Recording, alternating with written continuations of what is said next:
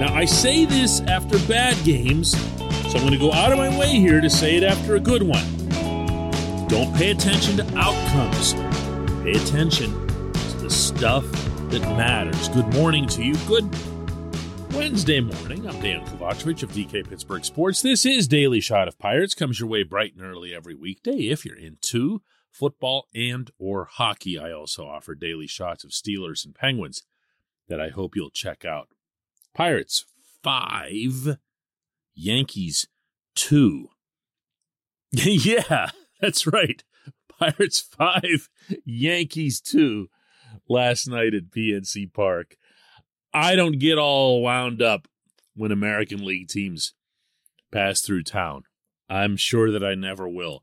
I find it weird, and I'll continue to find it weird even once Major League Baseball goes to the completely balanced schedule next year, which, if you haven't heard about, is actually going to take place, meaning every team will make it to everybody's stadium at least once.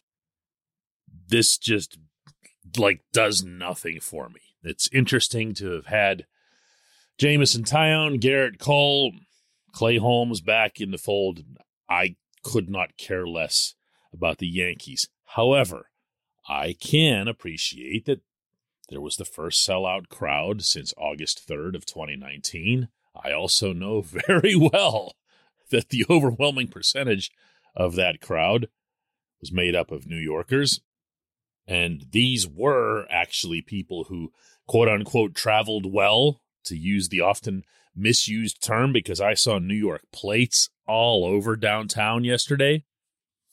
And I can appreciate that a good time would have been had by all, just as I can appreciate the novelty, I guess you'd have to call it, of the Pirates now being 6-1 against the Dodgers and Yankees combined, the two spending powerhouses in baseball.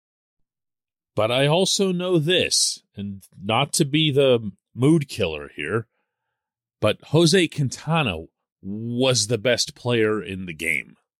Jose Quintana gave the Pirates a chance to win. Jose Quintana coming up with 5 terrific innings against New York's zillion-dollar lineup. Sure, he had some help in the field, notably with Brian Reynolds' diving catch that saved a couple of runs. And he had a couple of line drives that were hit right at people. But part of the reason that you like having Quintana line up against that opponent, in addition to the fact that he was with the White Sox for a number of years, so the pinstripes don't do anything for him, is that he's not going to get phased whenever a good hitter executes a hit. You know, he's just going to keep working, and that's what he did in this game, to his credit. But here's the thing, Quintana's not going to be part of this. Quintana's a virtual lock to be traded at the deadline. I'm not sure that Daniel Vogelbach, who broke the ice early on by homering off of Taillon, I don't know that he's part of the future either. And that home run was actually kind of a big deal, even though one run is seldom going to beat a lineup like the one that New York has. So you see where I'm going there? Well, believe it or not, it's not all like that. All I'm attempting to do here, as I do after their bad losses, is to keep the focus where it needs to stay for the remainder of 2022. And that is, of course, with the younger players. This portion of Daily Shot of Pirates is brought to you by our friends at North Shore Tavern. That's directly across Federal Street from PNC Park. It's home of Steak on a Stone, an eating experience, underscoring the word experience. The steak is brought to you partially cooked on an 800-degree stone, and you do the rest. It's a ton of fun, it's a great meal, and it's a baseball atmosphere like no other in Pittsburgh. North Shore Tavern, right across Federal Street from PNC Park. Reynolds had a terrific game. I mentioned his catch, also had a couple of hits. You like to see that. You like to see your best players rise up in a setting like that. Brian Hayes, not so great. Still isn't having the kind of quality at bats that he expects to have, that everyone expects him to have. But hey, Jack Suwinski, another homer. Kid's got 14 now.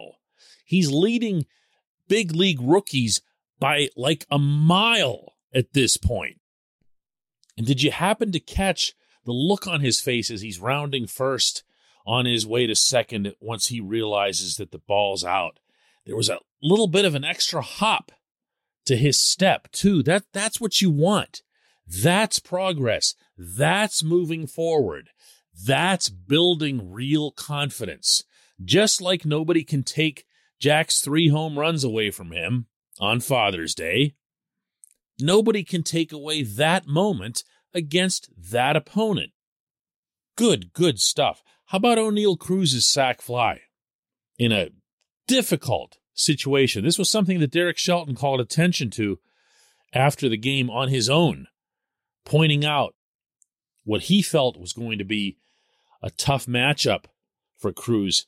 He wins it, gets the ball where it needs to go, brings the run home. Cruz's batting average, for whoever it is that still looks at batting averages in this day and age, is now below 200, but he's got 14 RBIs in 16 games, and RBIs are an old school stat that very much still counts. And incidentally, and parenthetically here, if you looked at the Yankees lineup going into this game, the one that's making and earning the zillion dollars that it gets paid, you saw a whole lot of 250, 240. That's just the nature of the way the game is right now. Players are going for launch angle. They're going for home runs. It's strikeout, walk, home run. Strikeout, walk, home run. So the numbers that matter aren't your batting average. The numbers that matter in the modern game, maybe this will change, are really your OPS, which is your on-base plus slugging percentage, because it puts it all together.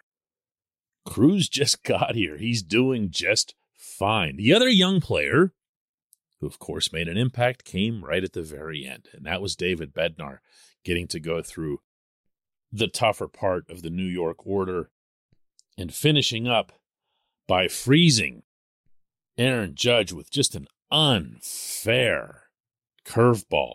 He's pumping 97, 98, 97, 98, and then he pulls the string, and there's a little bit of extra tail to it as well, and just catches the outside corner home plate ump, gives it to him, and rightly so. It was there. It was a really good call.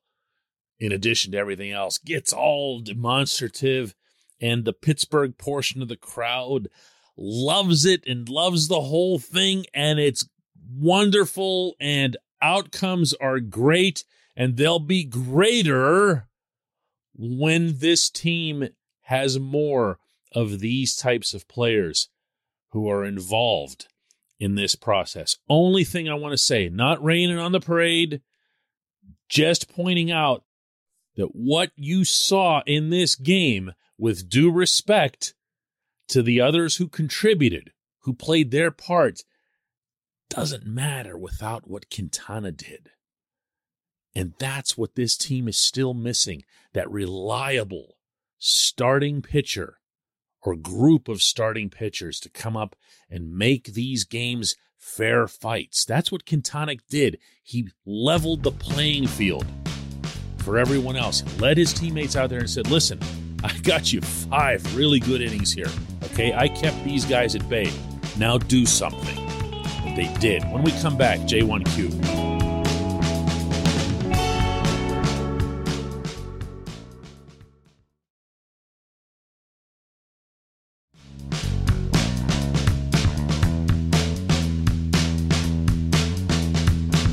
And today's J1Q comes from Mark, who says, great game, DK. Great atmosphere. Great crowd. This was a fun night to be at the ballpark.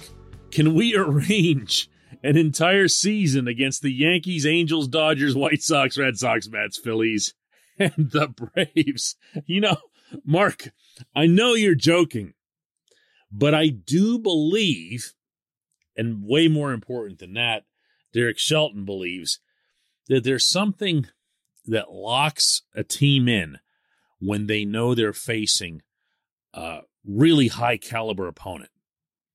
Now, it's not that they don't try when they're facing, the Reds or the Cubs or teams like that. It's not that the effort isn't there, but what you can lose in those settings is the same level of focus. Maybe the best way to describe that is a healthy fear of getting embarrassed.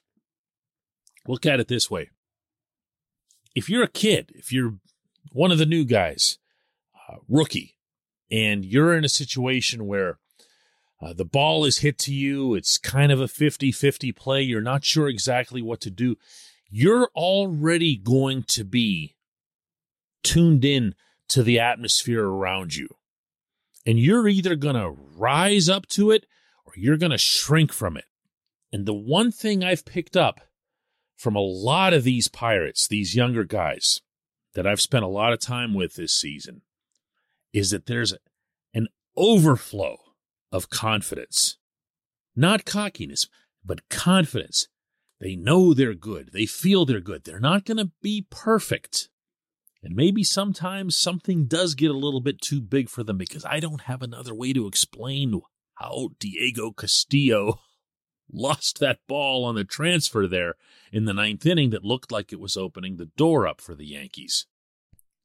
But I don't think it's a coincidence that the best baseball that the Pirates have played this season, once again, independent of outcomes, have been against these types of teams. I think these kids have sat there in a dugout and looked across the field, and instead of thinking to themselves, man, I can get that guy's autograph or something. Not that they ask for autographs, but you know what I'm saying.